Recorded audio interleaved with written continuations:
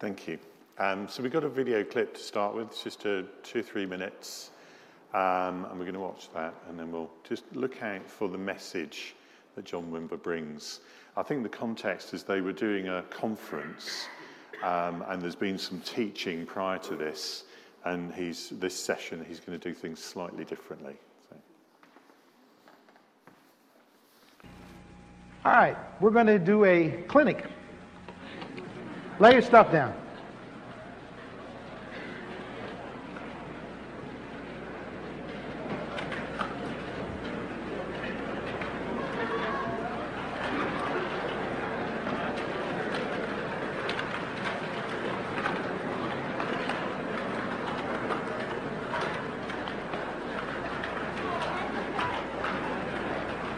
Let's stand up and stretch. Turn around a couple times.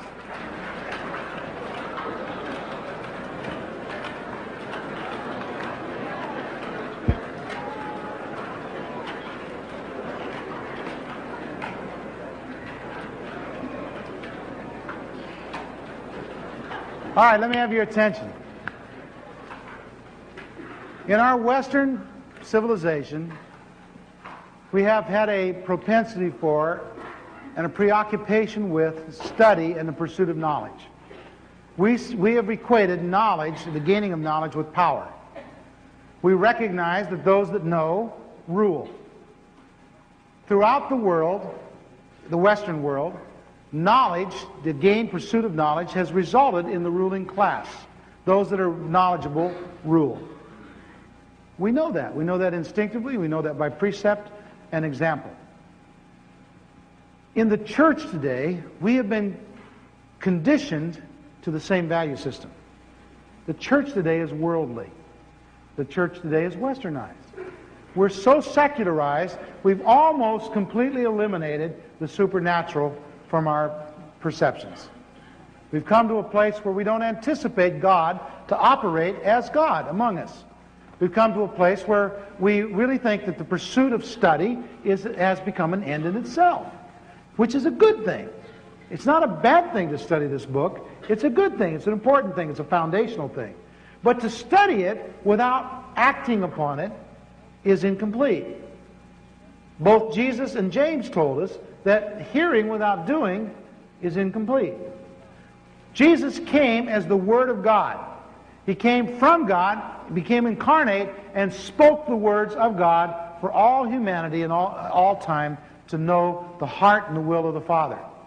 The words then illuminate the heart and the will of the Father.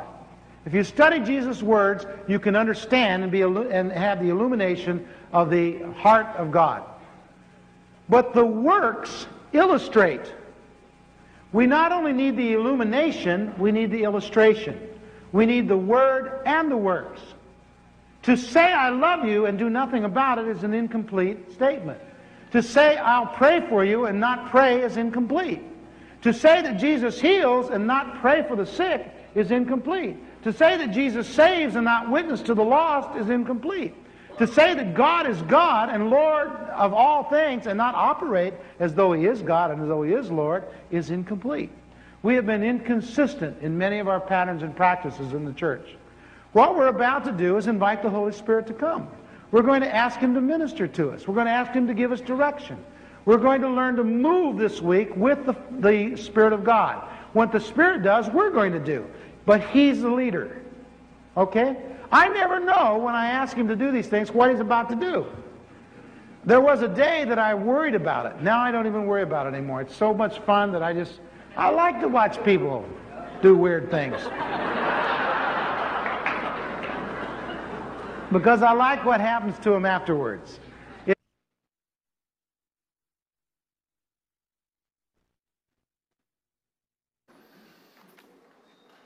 Bring it on.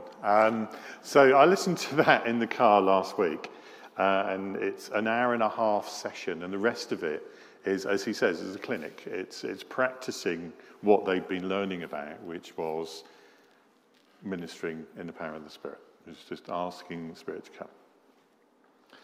Now, the reason I chose that clip is that our key verse today from our reading is verse 51. Have you understood these things? Because basically what John Wimber was saying was we very much can concentrate on head knowledge. And do I know my Bible? It's the kind of, for those of you who remember the EastEnders character Dot Cotton, could quote the Bible in any situation, but didn't necessarily follow that through in the way in which sometimes she did and sometimes she didn't. She was a normal human being. And so have you understood these things, Jesus says, at the end of this whole section of teaching in these parables. And head knowledge without action is incomplete, is the phrase that John Wimber was using there. True understanding is not just what we know, it is what we do with that knowledge. And that's what we want to explore today. Now, Jesus taught in parables, and we've seen a whole section where he's been doing that. We've kind of been jumping in and out of that section. Telling stories is a sort of an ancient way of making getting a message over. We think of Aesop, the hare and the tortoise, Hans Christian Andersen and the ugly duckling, all sorts of different ways in which stories are told to make a point. And Jesus tells these parables. But I saw one commentator was talking about this. It's an interesting perspective that we see these parables are told to all those around, and yet it's the disciples that have them explained to them. So there's something about the parables are a tantalizing trailer to whet the appetite of those around. But the disciples were given the inside track so they could then go and they could teach. And of course we see in Acts this idea that they devoted themselves to the disciples' teaching because they had that inside track to be able to explain what the kingdom was truly about. So I was just musing, we're going to be talking about our social media presence, what we have on the website, etc. And maybe we need to be thinking about that what we give the outside world is that tantalizing kind of story so that they come here to find out a little bit more by being taught what the meaning of it is. I'll leave that with you as a thought. So today's collection is largely unique to Matthew, not entirely. The field story, the pearl and the net are all unique to Matthew. And they talk of the value of the kingdom. And again, this repeat of the story that there is a judgment coming, which we spoke about last week. And we find that in the other parable. The sower, the mustard seed, and the leaven or yeast, we find in Mark and or Luke. And they're talking there about the growth and our understanding of God's word. So we come back to that word understanding. The parable of the sower, possibly one of the most famous of the parables, is actually about understanding the word of God about the kingdom of God, the kingdom of heaven. So we come back to that idea about understanding. But now Jesus is, I believe, saying it's not just about your knowledge, it's about how you then put that into action. So if we start with the net, which is at the end, because that's similar to last week's, where we talked about the weeds. There is a judgment coming. We need to act as if there is a judgment coming. But the key is it's also about God's sovereignty. God is in charge. If you note that the fish don't choose to jump into the net, they're trawled and caught in the net. They don't have a choice. And what we find in the net is that God is choosing to sort and to root out within that net. So there is a judgment. That's the first thing. Then we can go back and look at a couple of parables about the inevitability of the growth of the kingdom. Note the word that I used there, the inevitability of the growth of the kingdom. There was a survey recently in the Times. I don't know if anybody saw it or saw the headline. The Times emailed a whole load of clergy. The people who answered necessarily self-selected as to whether they were going to respond. There's loads online as well about how the survey wasn't done very well. But the headline was, a majority of clergy in the Church of England think that the UK is no longer a Christian country. And you kind of read that and you think, well, even the church has given up. No, no, and no. Because the kingdom will inevitably grow. And it doesn't matter what's going on in the world. And if you look at history, it's not a straight line. It's we have high points and we have low points. We have high points, we have low points. You go through the story of Israel, which we find in the Old Testament, and there's two glorious pictures of where Josiah, the kings that went before him were wicked kings, and they idolized and they didn't follow Yahweh, and they just basically got it fundamentally wrong. And Josiah finds the book of the law. He reads the book of the law. He smashes all the poles and he changes everything that they do. And they come back to practice, which is about worshipping God. They've been away and they come back. And then you think about the exile. They were exiled because of the fact that they were not doing God's will. And so they get thrown out of Jerusalem. The temple gets destroyed and they come back, and Ezra reads the law. And they basically are there reading the law, reading the Hebrew scriptures to the people for almost a whole day. And they are totally enamored of what they hear, and they are weeping the same way as Josiah wept for what they've missed out on. So if we feel that we're in a culture which is moving away at pace from the gospel, they will come back, because there is an inevitability of the growth of the kingdom. It may not be today, it may not be tomorrow, but God is sovereign. He is the one with the net and catches everyone in it. So whatever people are doing to run away from God, he will call them back. Amen? That's why the Christian gospel is all about hope. And this is what Jesus is telling the disciples, that there's an inevitability of the growth of the kingdom. A mustard seed, small things lead to huge growth in the kingdom economics. And the idea of the mustard seed is it's not necessarily the smallest seed. It's not necessarily the biggest. There's a bit of hyperbole in what he's saying. But the message is clear, that small things lead to big things in the kingdom, because it inevitably grows. And notice that it says this mustard tree is big enough for the birds to nest. It doesn't say a bird or some birds. It is definite article. It says the birds. It means all birds. The picture that Jesus is showing is that all nations will be called into the kingdom of God. Not all will enter, but all nations will enter the kingdom of God. And so this is a universal offer of what's available. And then we have this idea about, it was translated as yeast, but a better sort of word is leaven. And the idea of leaven was that a bit of the old batch of dough is kept aside and then is put into the new dough. And it's through that it produces growth. And so it all gets mixed in together. And so the thing about this little, well, I don't know how big it would be. It was 60 pounds is an awful lot of flour. This amount of the old dough that was put in is that it becomes hidden. Jesus uses the word, it's hidden. And so once you mix all this dough together, you can't tell which is the leaven and which is the new stuff. It's all mixed in together. And it got me thinking about bamboo, obviously. We've got bamboo in the vicarage garden. We've also got, we had bamboo, we still have a little bit, in our little courtyard garden in our house in Chester.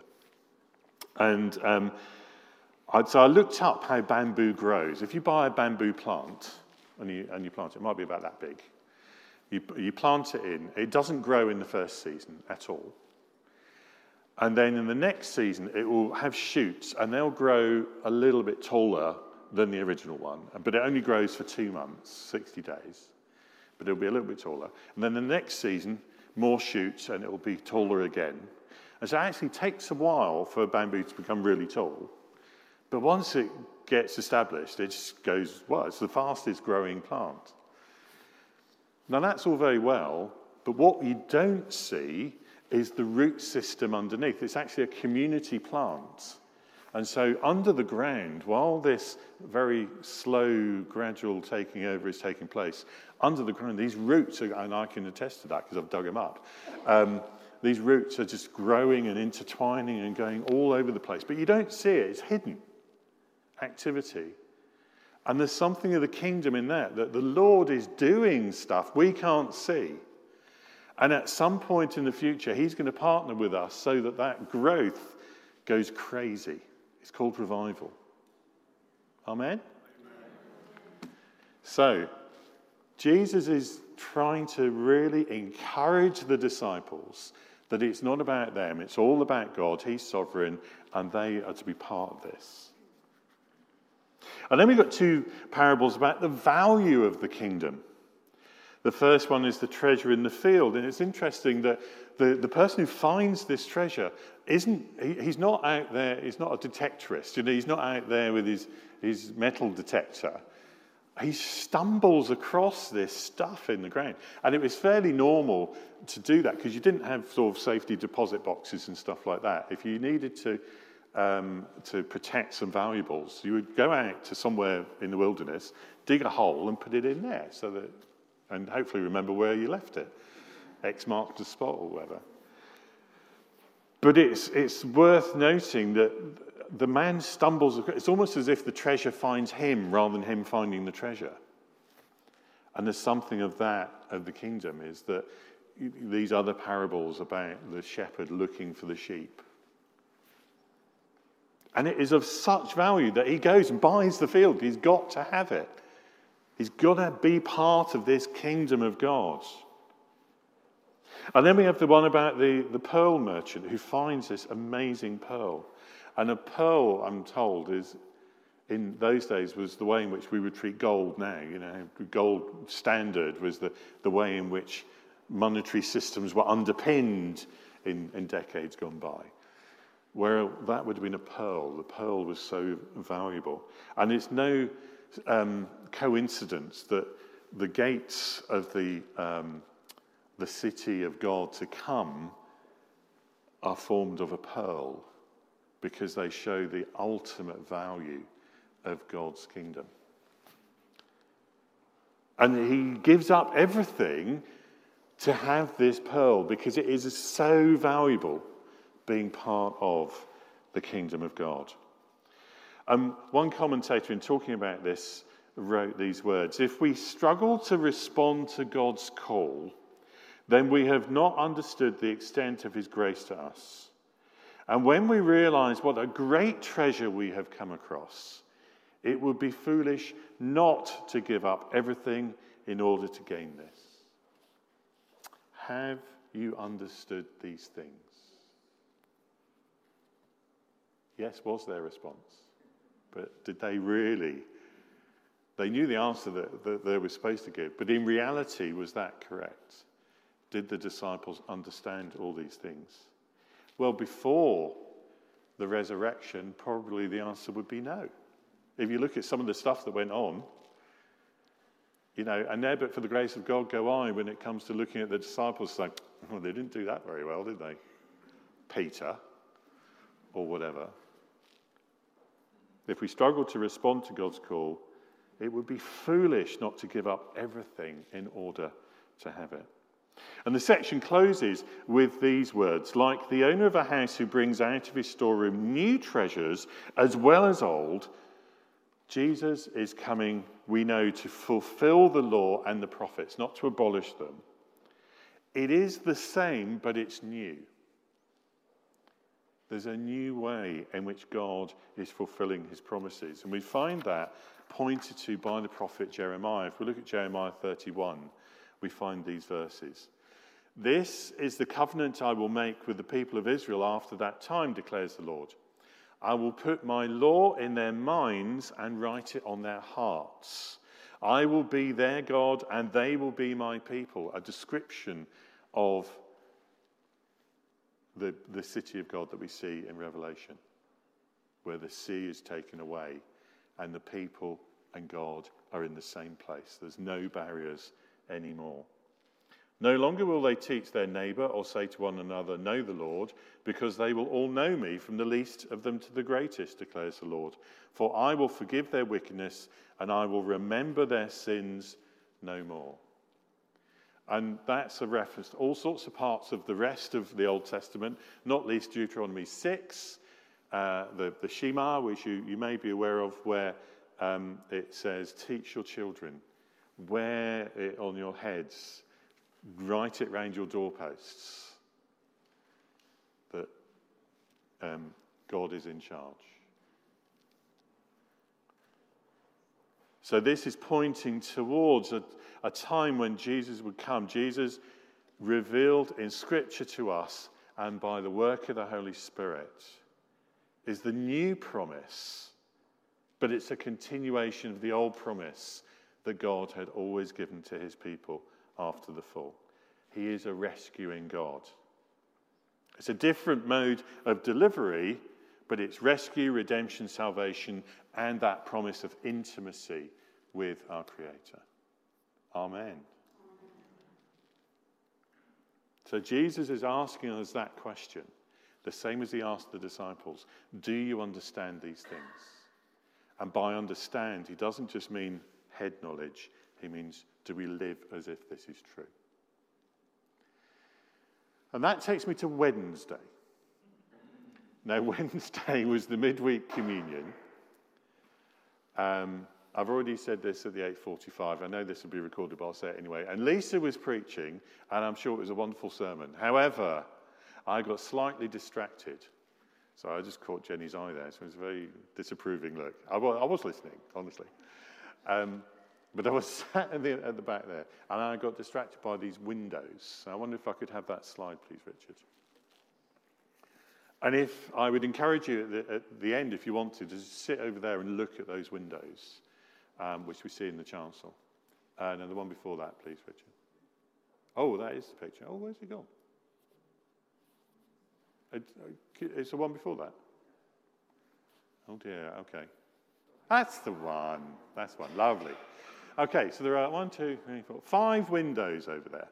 Okay, and they tell the story of the gospel. They tell Jesus' story from birth to death to resurrection. And I was looking at that, and I was just thinking that phrase, do we understand these things? And so this tells the story of the gospel. And the gospel is in the center of a bigger story. And I could take you back even further to, I think, probably pre-COVID. And we used to have these revival prayer meetings. We met up there. And I was struck by those windows, and I was also struck by the rest of the building. So I think I probably shared this with you before, but you probably wouldn't remember. So I'll share it with you again. I just had this picture that actually the whole of Scripture, the story of Scripture, we can almost imagine as being in the shape of this church. And it starts up there with creation. Okay, there isn't anything there, by the way, so you don't need to look. So in that corner, it starts with creation, Genesis.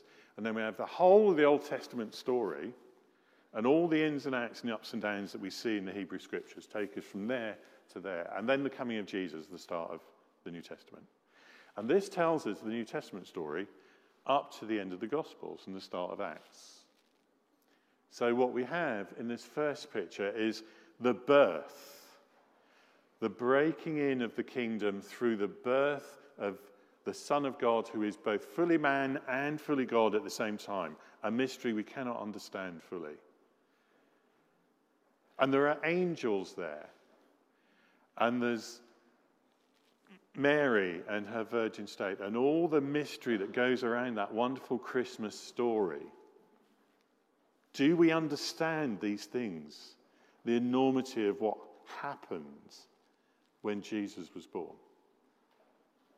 And then we have his baptism, the time where we see Father, Son, and Holy Spirit, the voice, the dove, and the Son, who submitted himself to baptism. He had no sin. He did not need to do that, but he wanted to associate with us that he was going to save. Do we understand these things? Then we've got the cross. He died for our sins that we might be forgiven. He gave himself. Do we understand these things? Then we have the resurrection. It's a miracle, but also it is the route to us having eternal life, that there is life after this life here, and it is a perfect life with God. It's only through his resurrection that that is possible. Do we understand these things? And then we have the ascension. Jesus told the disciples he had to go away so he could send the counselor, the advocate, the Holy Spirit, who would be sent to be with us to the end of the age when he comes again. Do we understand these things? And do we put those into practice? Do we live as though these things are true? Are they true? So that's the gospel. Well, it doesn't stop there, does it? Because Jesus ascends, he sends his Holy Spirit at Pentecost, and in this section here, from which we worship together, we have repentance and turning to Christ and living for Christ and sharing that with as many people as we possibly can, because it would be selfish to keep it to ourselves. It's foolish not to want it, and it's selfish to keep it to ourselves. That's where we are here, which means over there, he's coming again to make all things new. Amen? Do we understand these things? And notice something about that picture of it starting over there and ending over there. That gives you an open wall. That open wall of this story is open to not just the people who are in here, but all those out there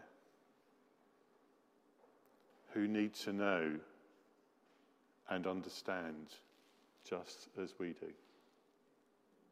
Is that true? So that was what I was thinking during the midweek communion. Do we understand these things? It's not just the head knowledge, it is putting it into action. And it was amazing sitting in the car listening to, I listened to about 45 minutes of healing going on, because it's not a talk. Basically in that video, John Wimber is saying, "Come Holy Spirit," they're speaking words over people, they're coming up, and they're praying for them, and people are being healed on the video 40 years ago. It was the most surreal experience. And they were being healed so that others would know that Jesus is Lord. But the story doesn't quite finish there, because I was sat there and I thought, I could use that on Sunday. So I took a photograph of those windows, which you've just been looking at. But I'd just like to show you the next slide, Richard, the one that came up first. Is Bob here? Bob's not here. I think he's gone. I think Lisa's out. I showed both Bob and Lisa what I'd been looking at there. And I can tell you, it might be a trick of the light or whatever.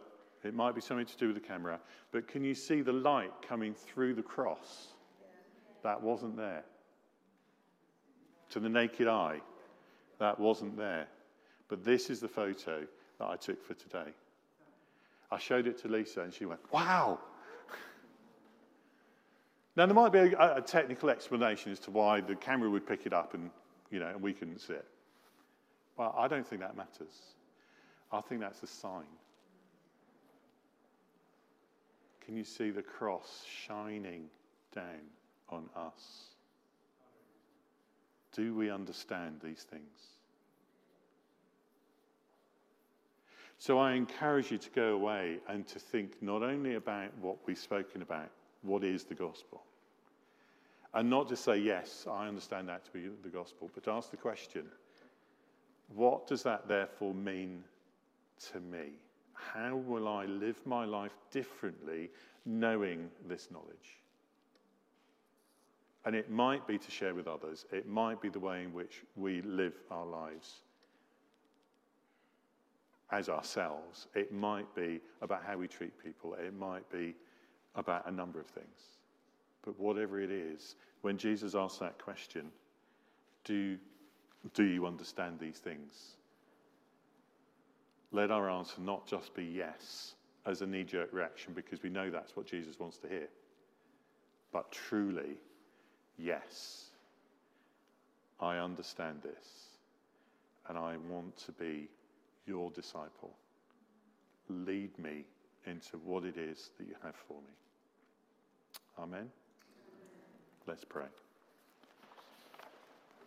Father, we thank you that your Son taught in stories and parables. We thank you that they challenge us as well as encourage us. We thank you that your kingdom is inevitably going to grow and is growing. Help us to partner with you in what that looks like here. Teach us again what your gospel good news is. And help us as a church to be a body that shares that with others. Those who do and those who encourage those who do. And we pray this in Jesus' name. Amen.